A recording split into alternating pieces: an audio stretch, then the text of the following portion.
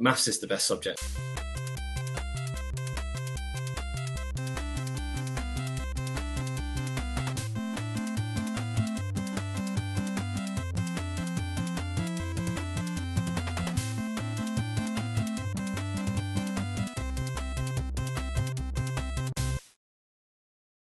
Welcome to Thinking Deeply About Primary Education, the podcast that makes time and space to think about pedagogy, teaching and learning, professional development, anything of interest to time-poor but enthusiasm-rich primary teachers.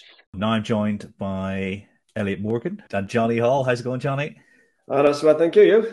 Yeah, can't complain. So we're going to talk about task design. What are the features of a well-designed task or question? And obviously this is very subjective. What do you guys think? I'd like to say hi to Elliot because I've never met you before in face-to-face. Yeah, I've seen you on Twitter, obviously, loads of times, but no, never seen you in the flesh, so to speak. So, okay, features of a good task. Right. Okay, so I've got some notes on my phone here. I think the key thing is for me. Well, first off, what do you mean by a task? Because there's millions and millions of different types of tasks. So, how are you going to define your task? Is it just going to be something for building fluency, or is it something for sort of mathematical thinking, or are you going to go along the lines of sort of like some mixed practice where the questions might seem same on the surface, but actually the depth is different, or the reverse of that, where the questions look totally different to each other, but underneath it's the same mathematical structure. So there's all sorts of different tasks. I think for me, the tasks that I like to design in particular, I guess, are like low floor tasks where every kid can see it. It's quite engaging. Yeah, there's a nice hook to it maybe or something. Everyone can access it, but then you can take it really, really far. So it's how you can extend the task for me.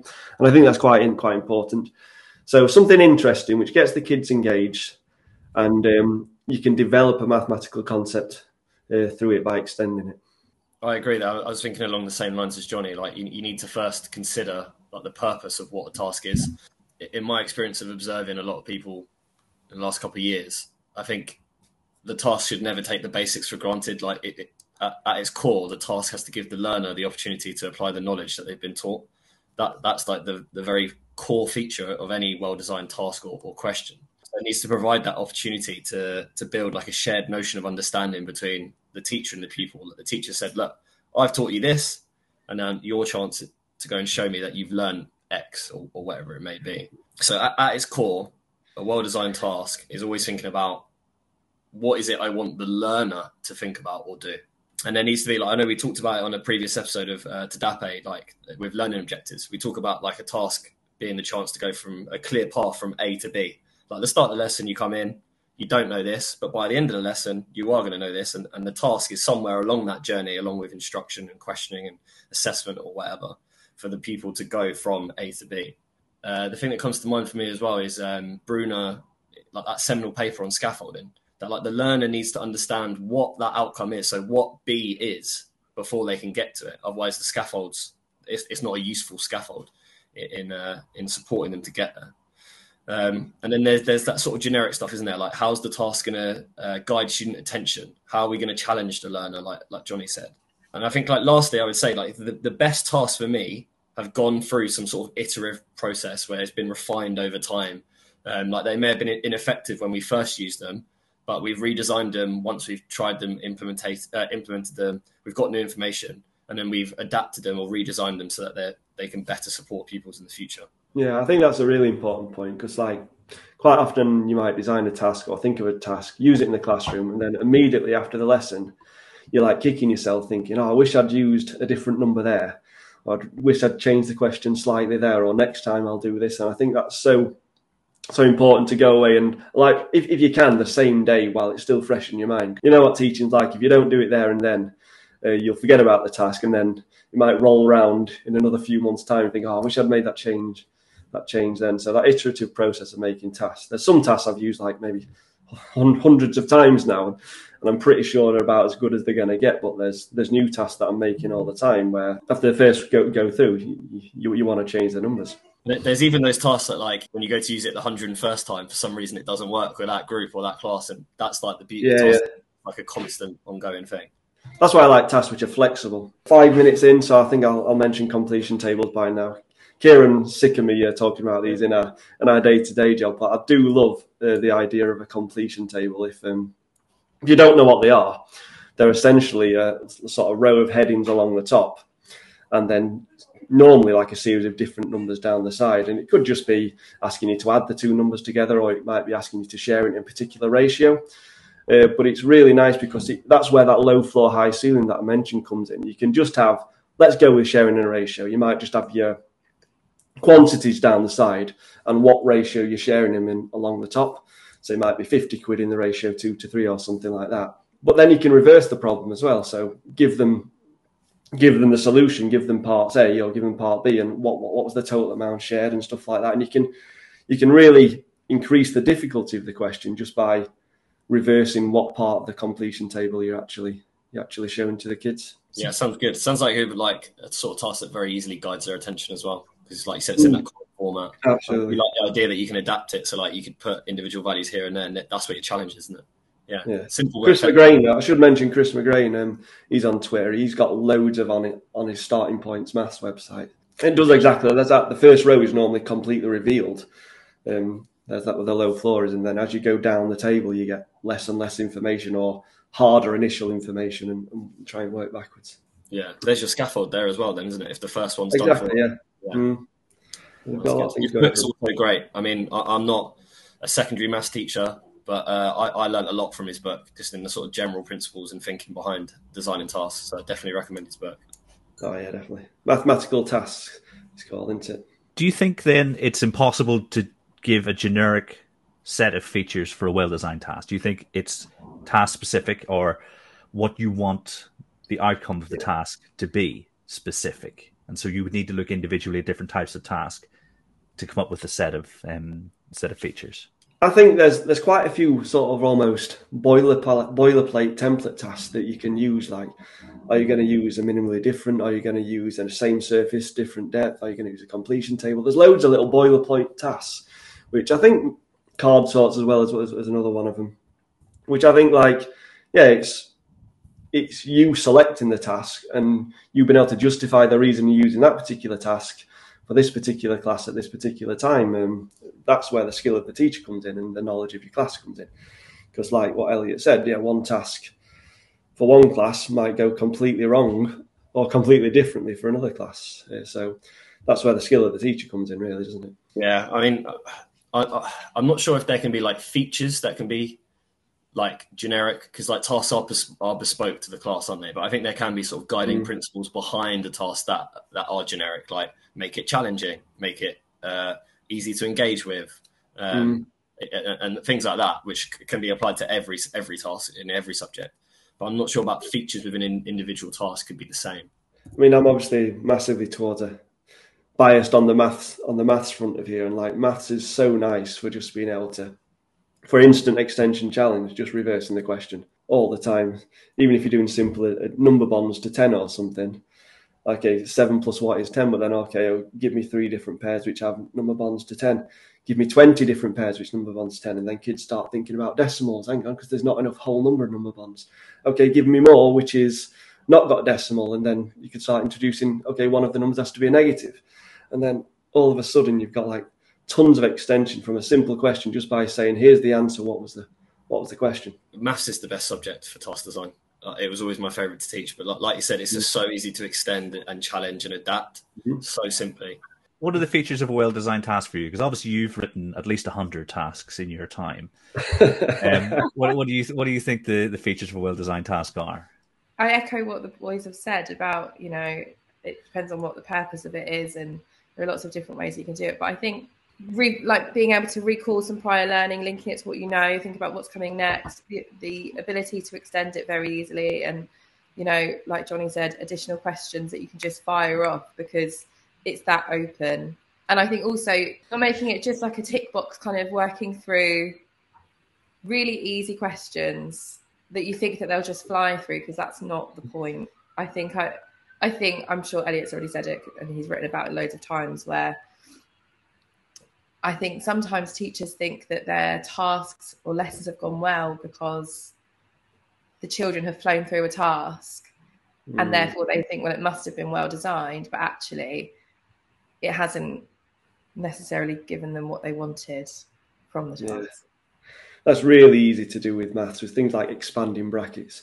You can teach anyone a really successful, in quotes, lesson on expanding brackets or something, just by getting them to regurgitate a procedure or something. But as soon as you try and mix it up by adding an extra term in the brackets, or reversing them around a little bit, or sticking expanding binomials is a classic where you've got a 2 by 2 array. Everyone can do it when they're doing grid multiplication with 2-digit by 2-digit numbers. And then we extend it when we get to secondary with like x plus 2 times x plus 3. But as soon as you put that third term in, if kids have only ever seen a 2 by 2, they can be completely stumped by that. So you've got to be careful with the task. I think there's a time and place for really easy questions, and that's probably during some sort of session of maybe I do, we do, or something like that, just to make sure they can literally get the question right.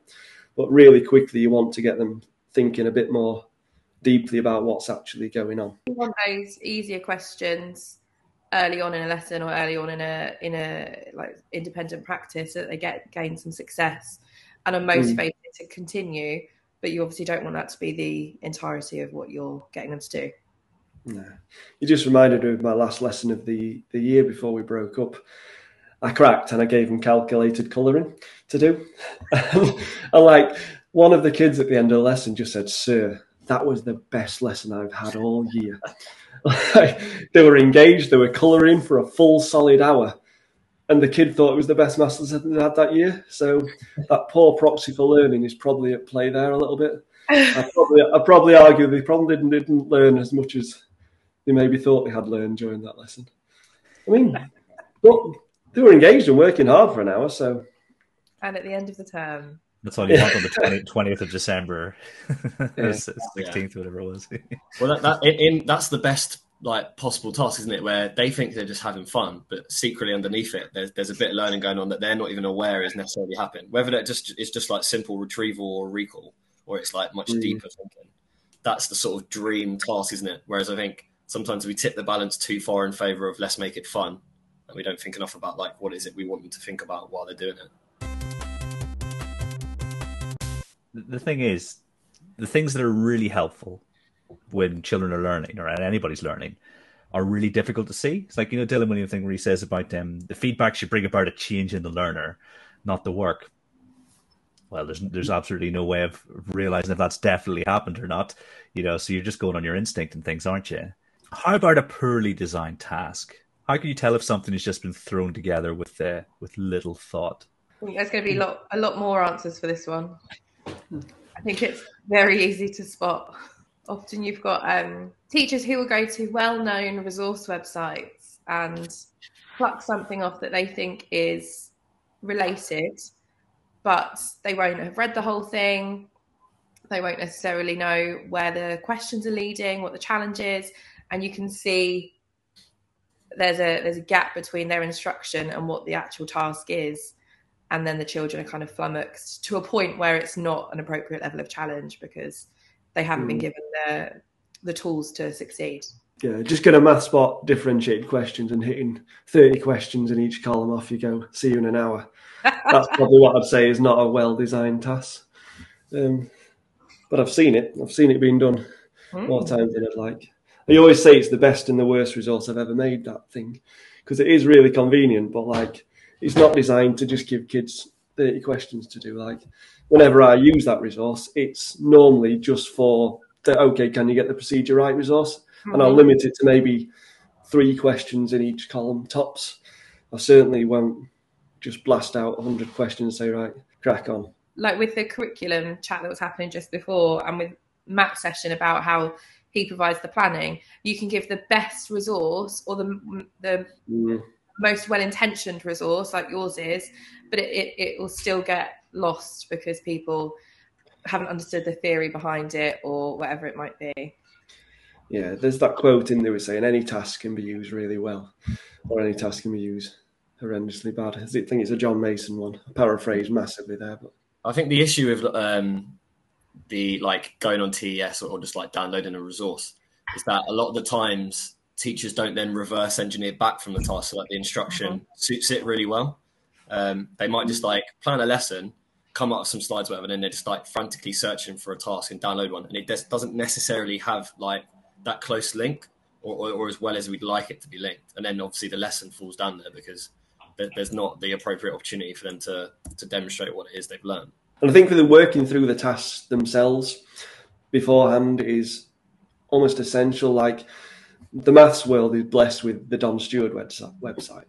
But he purposely doesn't give any answers for any of his tasks. So as a maths teacher, you have to take a task and work through it and see. And it's never just a straightforward thing he's given. There's always a twist in there to make you think mathematically. So using those for things like departmental meetings is a great use of time, I think. Like you've got some topics coming up, get on Don Stewart, pick a few relevant things coming up in the scheme of work and work through those tasks for 10 minutes at the start of a departmental meeting or something like that. Particularly as you get into the kind of chunkier and more meaty problems. I know that when I was in my NQT year, we had Problem Solving Friday and we went to Enrich, and Enrich is full of amazing problems. Oh, Enrich is good, yeah. Yet we were just snipping them, printing them out, handing them to the children and saying, crack on.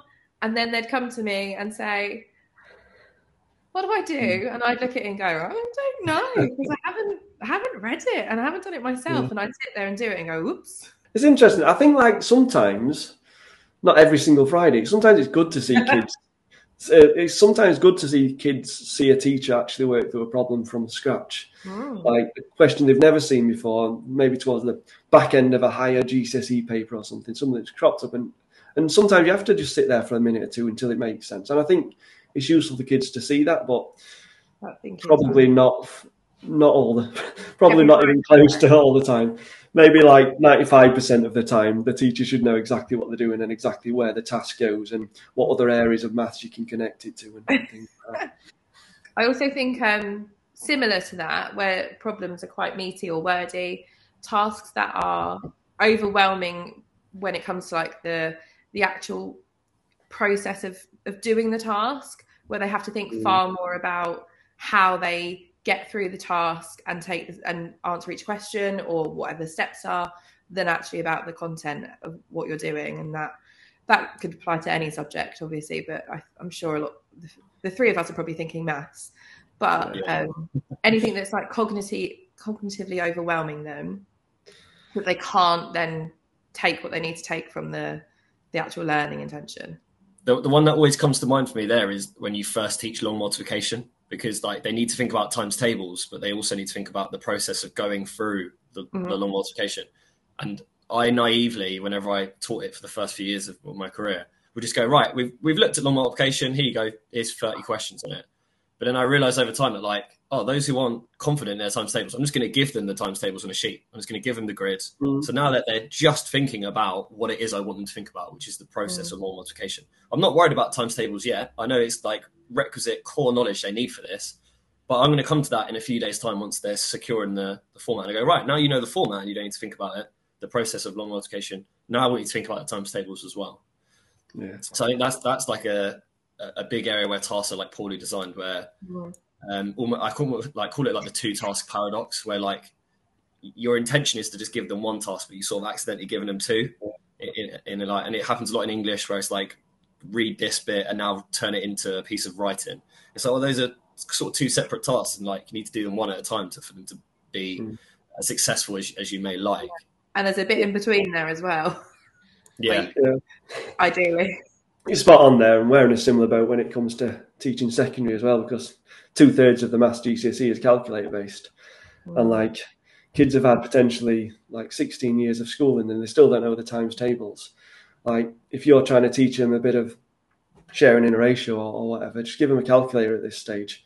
And it's like there's two schools of thoughts, I guess. Like something, well, no, until they've got their multiplication tables, why should you be teaching them sharing in a ratio? But like they're not going to get any marks on the GCSE paper, and it's our duty as a teacher to maximise their grades. So yeah, if we're teaching them a topic, you can have a calculator for virtually everything, and especially in sort of year 10s and 11s if they're still weak with the tables.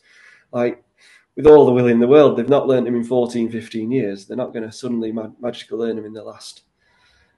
So for all our lessons, we have calculators available for them, just for that very reason. So they're not thinking about extra stuff which we don't want them to be thinking about at the time. We don't want them to think about times tables if they're trying to learn this new concept. You see, Emma's just said in the chat about it not matching input as well, and that's one of the points that I kind of jotted down earlier.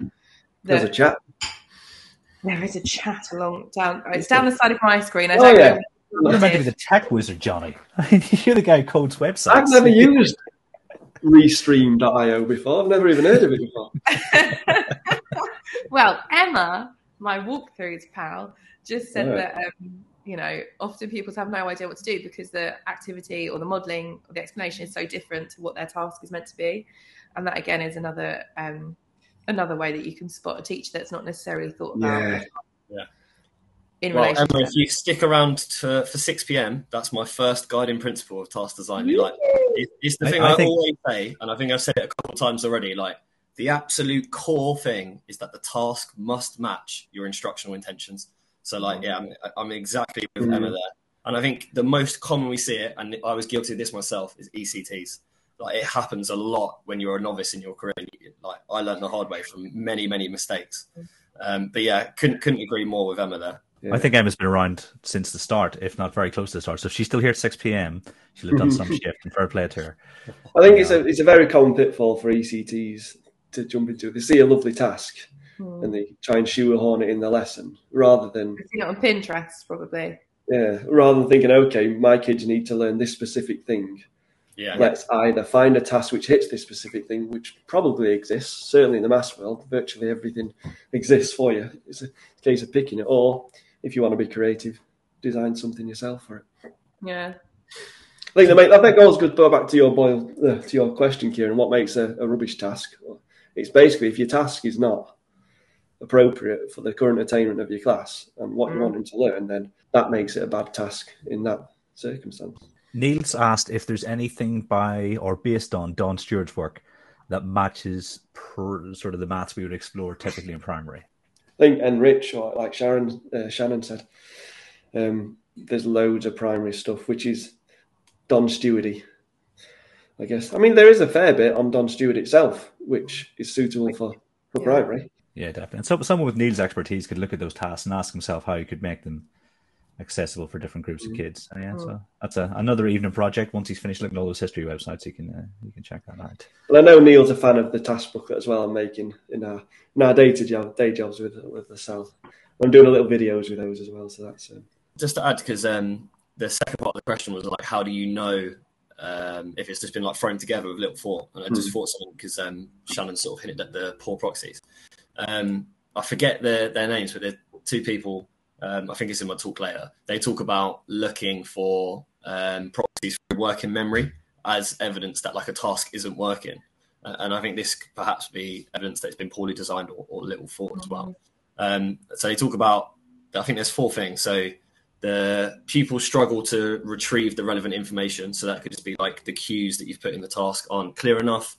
They're not obvious enough. They're maybe a bit muddled.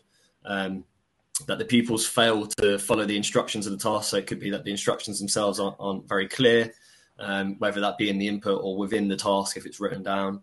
That pupils struggle to keep their place, which I know is very common when you've got like 2 pieces of information and they're flicking back and forth, especially if one's like a big text, like too much information to attend to.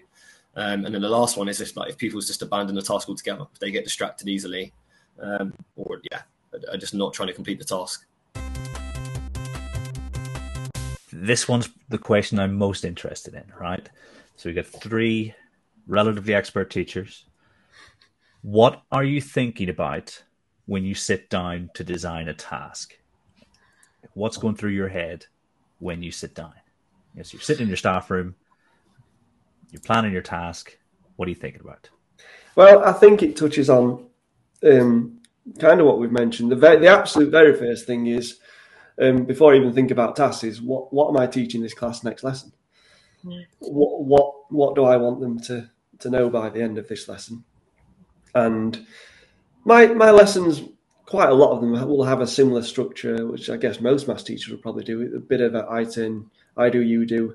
But well, before the I do, you do, it's introducing the topic, and I think that's something that's potentially missed by a few maths teachers, they might go straight into the I do, we do, without a little preamble of what are we actually doing this for? Why is it interesting mathematically? Or why could this possibly be useful? What's the hook for doing it? And then go into the I do, you do. Then the first task of, okay, can you actually repeat? Can you regurgitate and get this stuff right? And then I get into what I call the more interesting bit of the lesson, where I will have some sort of task for the kids to do, whether it be a completion table or whatever. And I've been teaching like maths for, I think it's 17 years now. So like my library of tasks and where I go to is obviously like extensive, and it's a case of, okay, selecting from that library what I'm actually going to use. So for me, it's not necessarily about, I don't need to think hard about the task itself.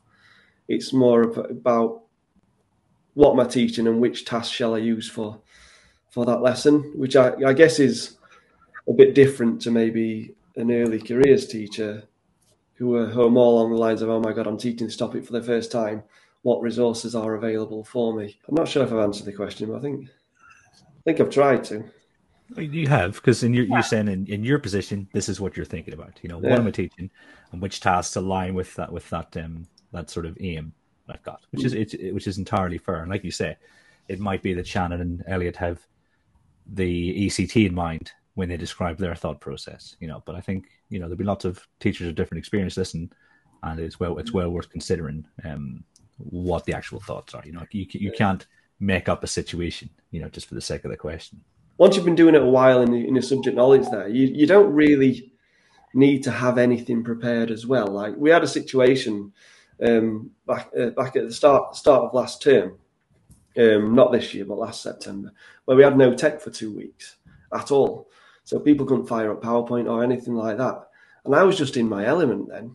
I'd just like write a little prompt on the board or something, like the answer is 20, what is the question? That sort of stuff, or just some classic tasks like 1089. Whereas some of the others in the department were a bit like, oh, what do I do here? Do I go to the photocopier every lesson and print out a set of 30 sheets for each of my 5 classes? And that's like 150 sheets of worksheets to print out. It's like, no, just here's some tasks which don't need any preparation. Just pull it out. And I'm not sure if I'm being controversial here, but I feel as though PowerPoint has kind of encouraged this a little bit by people can just have all the lessons pre-planned, so they don't have to think maybe as much as they should about the lessons. That's why I spend most of my time just thinking about maths and thinking about tasks, where they can go in the classroom, what you can use it for. And it's like, I feel as though that part of maths teaching is missing a little bit maybe from what I see. I don't know if that's too controversial, but that's probably how I feel. I don't think it's that controversial. I think there's obviously a place for both. And I think some of those like classic tasks that you're referring to, I think some people probably aren't aware of them now because they probably haven't been exposed to them. And B, I think some people need to know that it's okay to sometimes use those and put up if the answer is 20, then what is the question? And have something that open. But I think that people need permission for that, because I think there's been a lot of focus on, and rightly so, curriculum being high quality and fairly rigid and well sequenced and well designed. But there should be freedom for a little bit of fun and open every now and then. I think when sitting down and designing a task, obviously you need to think about, like Johnny said, what are you teaching? What is the learning objective? What is your intention for them to come away from your room now having a better understanding of, or knowing, or seeing in a different way? If you want to pull out misconceptions that they may have about something, then maybe you're doing a multiple choice question, or you're doing a matching activity. Or if you want to see how they can apply their understanding about something, then you're doing something more open. If you want to see how they've understood a definition of a scientific term or a term in geography, then you might just ask them to regurgitate it in their own words, or like fill in the gaps to see if they've really taken in what you've said, and then later on making it more open.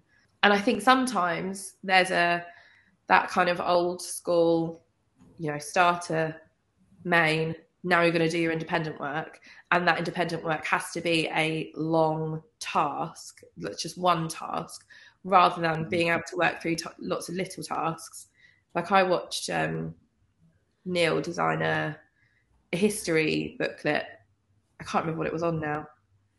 Was it history or geography? He's in the next room. He could tell me. For a staff meeting he was doing on their curriculum. And it was just all the tiny little tasks that they would do in a lesson. And the reason why you would choose those things. And it is because you want to put out a misconception, or do you just want them to take the terms in?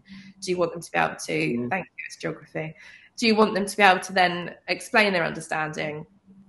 And I think, again, being given that freedom and seeing that that's a really good thing, where you can do little tasks and then a little bit more input, and little tasks and a little bit more input. And I think that's probably when I'm sitting down and designing lessons, I probably don't sit down and design tasks in isolation. I think I probably used to. But now it's just that little and often, and what do I want them to get out of this section? What do I want them to get out of this section?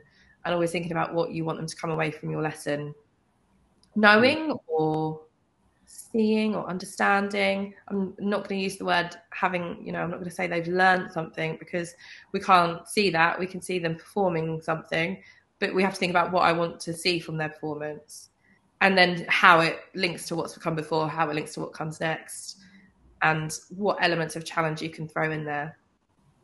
I'm just reading the chat. Oh, Neil said teach, do, practice, behave in humanities. That was it, which was particularly interesting.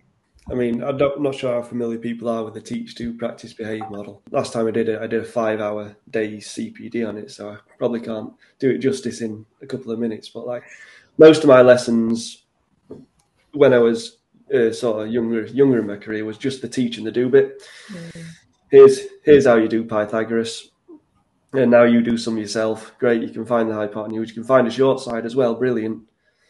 Next lesson we'll move on to trig or something like that. But that was missing all the practice and missing all the behaving mathematically, which is like my sort of little passion, I guess, with maths, where you actually, stop and you make links with all the other areas of maths, because school level maths, GCSE level maths, there's not that much to it at all. Everything is related and everything is connected. And the more connections you make, the more you realise that there's not actually that much to it. And in a way, everything goes back to triangle numbers, I've decided. Whenever I'm doing a task, it always turns out that there's triangle numbers involved at some point. But it is making these connections and these little wow moments you get for kids. Oh, I never realised that. Oh, yeah. It's all just connected. One big, massive web. If you want to get a sense of teach, do, practice, behave, check out Dave's podcast, our podcast, on Thursday mornings. They're about 15-20 minutes long, depending if Stuart's involved or not. Yeah, we're about an hour if Stuart's in it. Yeah, we just pick a particular topic, don't we, of maths, and we talk through the teach, do, practice, behave cycle with it, and it's great fun. Really gets you thinking deep about a topic. Well, thinking deep as well there, Kieran. Exactly. Well, that's copyright. I did tell Dave I will litigate if he uses it during the podcast episodes. Anita has slides, so you've got example tasks from each of those phases. I think one of the most recent ones I recorded, I don't know if it's been released yet, is about money and making different amounts or the fewest number of coins kind of thing. So in the last session, he was saying about how he doesn't like teaching that to year 1 and year 2. So he could go there, he can look at it, and he can sort of take inspiration from it.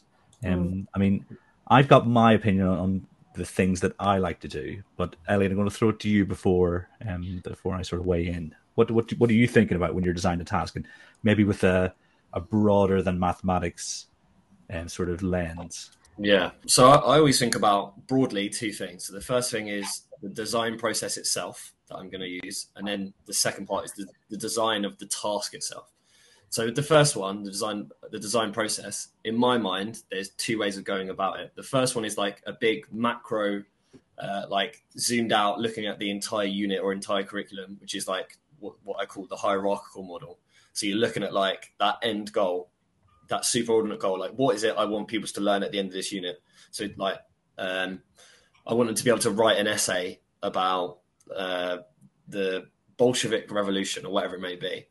And then it's thinking about, right, what's all the different pieces of requisite knowledge or tasks that I need them to do in order for them to be able to go and achieve that final essay at the end of the unit. And that's a good way of breaking down all the requisite knowledge and relevant knowledge, especially when we as teachers take that sort of knowledge for granted and think like, oh, they should pick it up easily. It helps you to break it down into sort of those tiny steps and helps you to visualize it as a unit or series of lessons to help minimize any cognitive overload. The second type of process is more like micro, looking at an individual lesson. But I suppose you could also use it zoomed out as well. It's called backwards design. So it's just 3 steps. You're thinking about like what's the desired result? So what is it I want every pupil to be able to do or know or say at the end of this lesson? Once you've established that, then you think about, right, going backwards, what's the evidence that I would need to see or hear that demonstrates to me they have learned or can do that thing? And then once the last step is, right, now I go and plan my instruction and task, because I know those things that I want them to do, how I want to see that they've done it, and that's my task. So those are like the design processes. But then I think about the design of the task itself, and it's the same things that like Johnny and Shannon have been saying. So what is it I want the learner to think about, do? How do I guide their attention? What sort of level of challenge am I going to do? Like the low floor, high ceiling that Johnny said. What scaffolds will I provide? What am I going to say to a child if they get stuck? What am I going to say to a child if they're breezing through it and I need to challenge them further? Those are the sort of things I think about broadly. Like I said, there's no set of features, is there? We said it earlier on for individual tasks that are like generically applicable across tasks. But I think those sort of design processes can be broadly applied regardless of subject. Yeah, and I think like what you were saying about that end goal of what you want them to be able to get to, and the kind of, the breadcrumbs that you need to lead to it. And Emma's said in the chat as well, it's scary how many teachers don't plan from the end goal. When I think about when I started teaching, it was probably one of the better examples of what we did in my NQT year, of like when we were teaching an English lesson or an English sequence even, and we would always go from the end goal of what do I want them to be able to write at the end? And then you would have to think about the steps they would take, and then you would have to teach them. But I think for some reason that doesn't happen for history or science or geography, art, whatever it is. You need to think about what do you want them to do at the end of this. And I know people like Lloyd in their humanities curriculum, they have quite a lot of like essays as the end of kind of unit pieces. So if you want them to be able to, like you said, Morgs, answer that essay question, what do they need to know? What do they need to do? What do they need to be exposed to? And you could do the same with like a nice meaty maths problem. If they're going to tackle this, then what do they need to do? And I know that S planning has been fashionable in some maths hubs, and whether you like it or not, people start with an end goal and then they work backwards and say, well, what are the tiny nuggets that need to be put in place for this child to be successful in this objective or task, whatever it might be. But I don't think we have a lot of time to do that. I think Matt said, was it 6 minutes for every hour of instruction that we have to plan if you're in a one-form entry school? It's not a lot.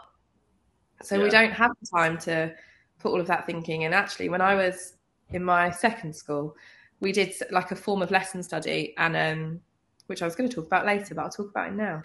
And we were feeding back to each other about how it was going. And I said, oh, do you know, it was really great because the head took all the kids in the hall for like an hour in the afternoon for an extra long assembly, while all of the teachers got to plan collaboratively and plan a sequence of lessons that we would go and then teach and watch and whatever.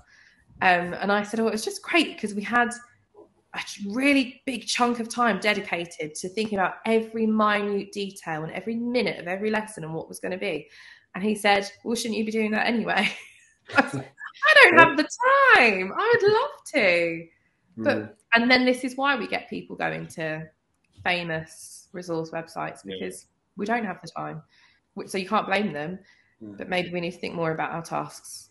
I have the luxury in my teaching job, like Monday to Wednesday, I'm in the classroom, and I have part of my role is like lead practitioner, going around classes, observing teachers, and literally just telling them, or giving them feedback on what I've seen. But it's all very, very as part of my role, it's like math specific, and so even to the point of okay, I would have used this task here, and while I'm sat watching them, I'll just like scribble down a little completion table on my notes or something. Mm-hmm. If I'm feeling really kind, I'll even type it up for them in PowerPoint or whatever.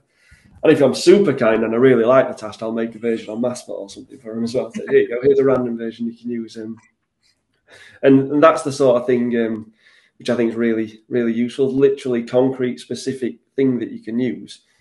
An actual task that you might want to use next lesson. Quite often, like my department will take the mix saying, "Oh, I could have done with that last week or something before I taught the topic." So, well, you've got it for next year, haven't you? Or you might have another class which is a couple of weeks behind or something like that. But yeah, I do love that. That's one of my favourite parts of the job. Going into a classroom and just saying, "Okay, here's something you might want to try with them next lesson or something."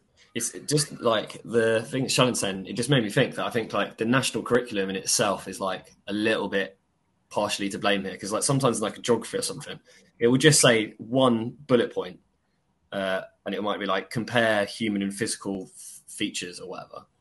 And it's like, well, it's up to whoever's designing the curriculum to actually think about what's the breaking that down into the requisite steps. And sometimes if you're a teacher who hasn't been involved in the curriculum design, you just get handed it. So you just go and teach it how it's been handed to you. But that's the sort of thought that needs to go in it. And I think that demonstrates the need for this being like within a department or within a year group, like Johnny just said, where you go around and see each other and discuss that at length. Stuart, in the last session on curriculum, talked about storytelling. And I think even right from your IWU to your independent task, you're trying to tell a story from the start to the end. And I always go back to the paper by Anne Watson, John Mason, 2006. I think it was the second one. So it has his B.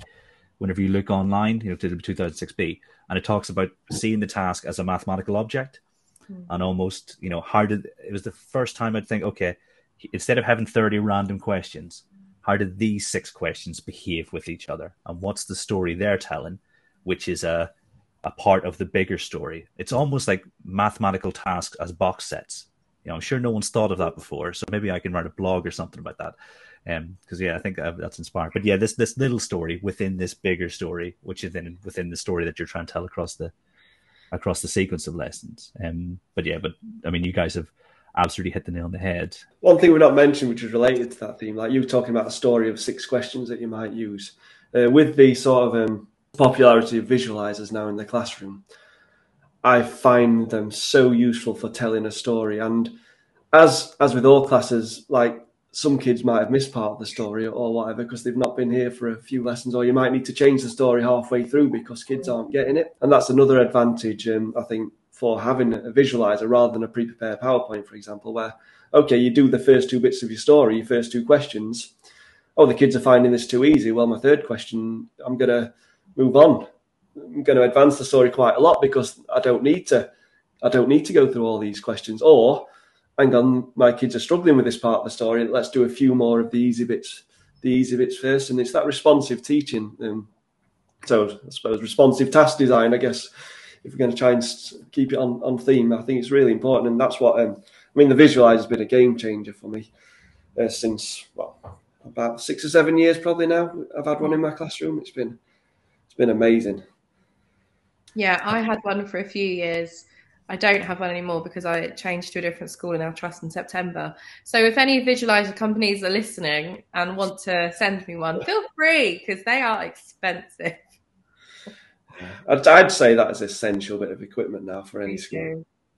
So you have live modelling. I don't think you can beat it, can you? Live modelling where they can see everything on the screen because the teacher isn't in the way.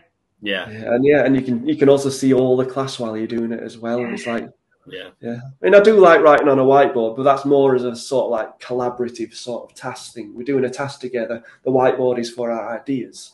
But if I want something like in their books exactly how I'm doing it, more on the sort of I do, we do sort of style thing. Okay, book sliced down the middle. Here's my example.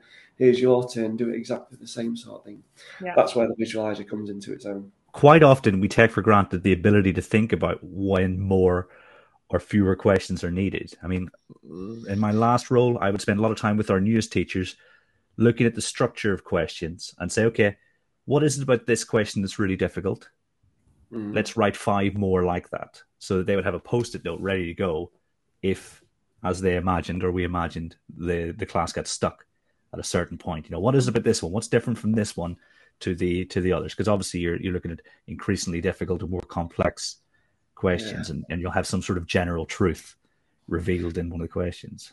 I mean, that comes back to a classic sort of boilerplate task that you can have. Give me an example of an easy one or a hard one. So, like, you could do like 1, 2, 3, 4, 1,234 plus, I don't know, 2,345.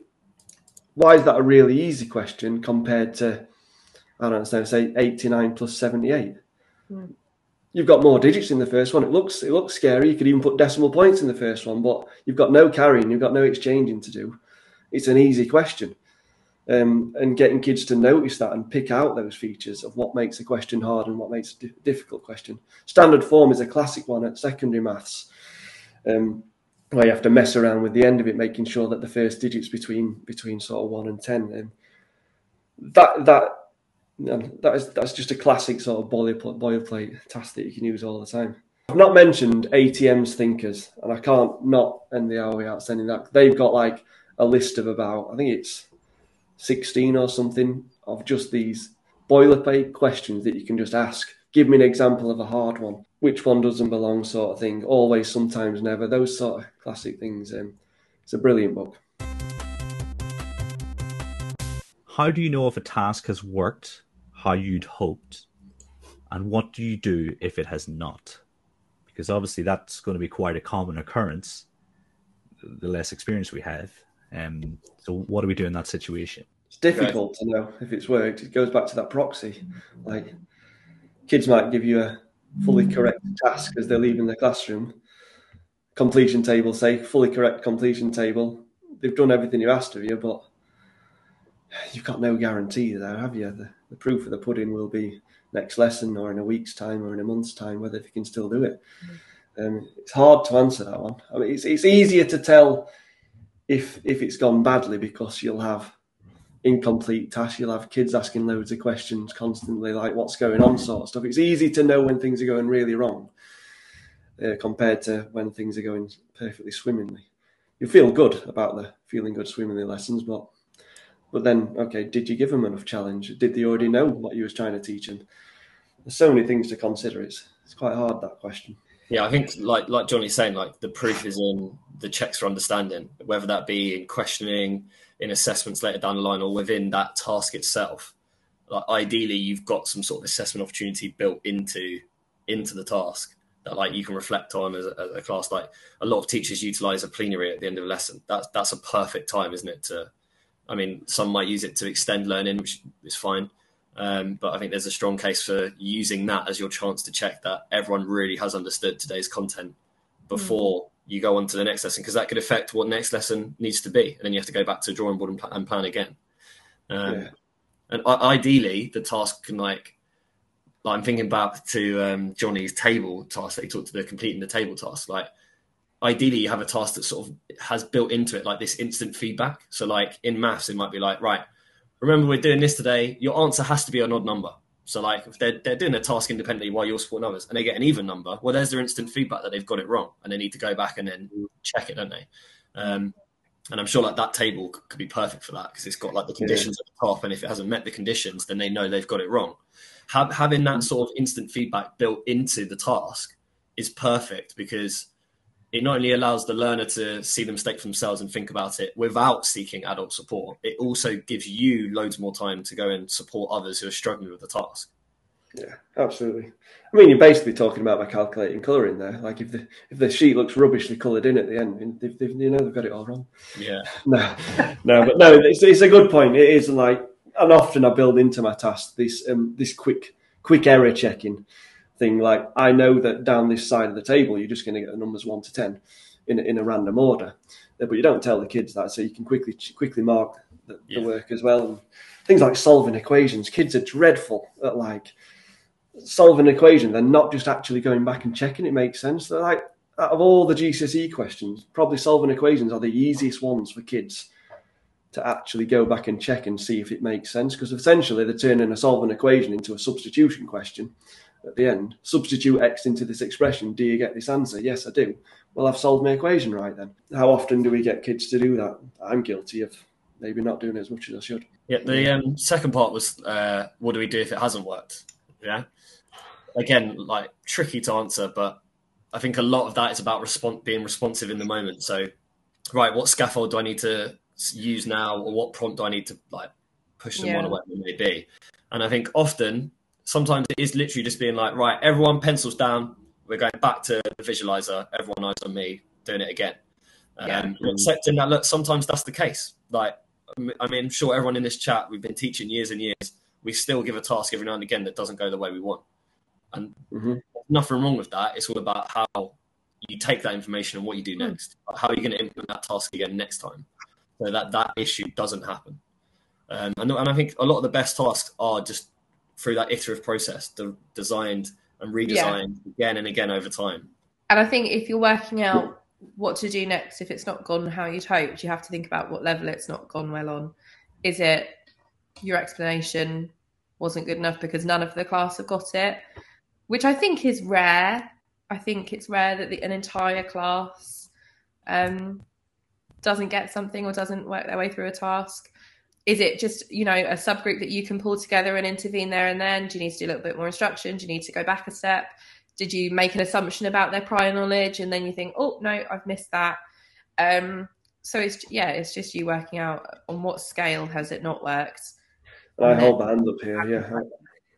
I'm guilty of this, Shannon, all the time. Like, I'll maybe have a really good task lined up my sleeve and I'll give it to the kids and like they weren't quite ready for it. They needed a bit more instruction, a bit more practice at the basics before I give them the task. And then you're kicking yourself at the end of the lesson thinking, why have you given them that now? They needed an extra half an hour or an extra full lesson potentially on it. But I think like realizing that in the first place is quite a good position to be in, and being responsive and just being able to just change a lesson on the fly. It's the mark of what a decent teacher, any decent teacher should do, rather than maybe when I was younger in my career. Okay, here's my lesson. It's all nicely prepared on a smart notebook or a PowerPoint, and I'm getting to that last slide, and I don't care what the kids are learning. I'm clicking through these 25 slides and I'm going to finish with my plenary here. And my plenary always used to be like a rock hard question. And like, that's not what a plenary is about. And Craig Barton writes in one of his hundreds of books that he's got, like, plenary shouldn't just be a really hard question based on what you've been doing. It's what the kids all get wrong because they can't do, and then they just leave feeling demoralised. For me, a plenary should be about, okay, here's a question, no harder than what you've been doing, but here's the connections to the other area of maths that it links to. So we've just been doing a lesson on triangle numbers. Maybe look at something to do with handshakes or, I don't know, square numbers or something like that. There's always something nice you can link it to, which gives that nice wow factor, builds those connections, and just gets kids interested in maths, I think. All of that stuff we've talked about being responsive, links to something that Emma said in the chat about it's a challenge of really good questions for foundation subjects where teacher subject knowledge isn't very good, and then them being able to be responsive in a lesson, in a history lesson, a geography lesson, a science lesson, a computing lesson, whatever it might be, they're likely to be far less responsive because their subject knowledge just isn't where it needs to be for them to be able to act in the moment. And that's something that, we all need to keep working on subject knowledge PD and our curriculum, because otherwise those lessons aren't going to be taught as well. And I'm sure they're not taught as well in a lot of places. It's been fascinating talking to you guys about task design. Maybe one to pick up another time as well, and maybe go into a bit more depth. All I have to do is say thank you very much for joining me. Thank you, Johnny. Thank you. Thank you, Shannon. Thank you. Thank you, Elliot. Thank you.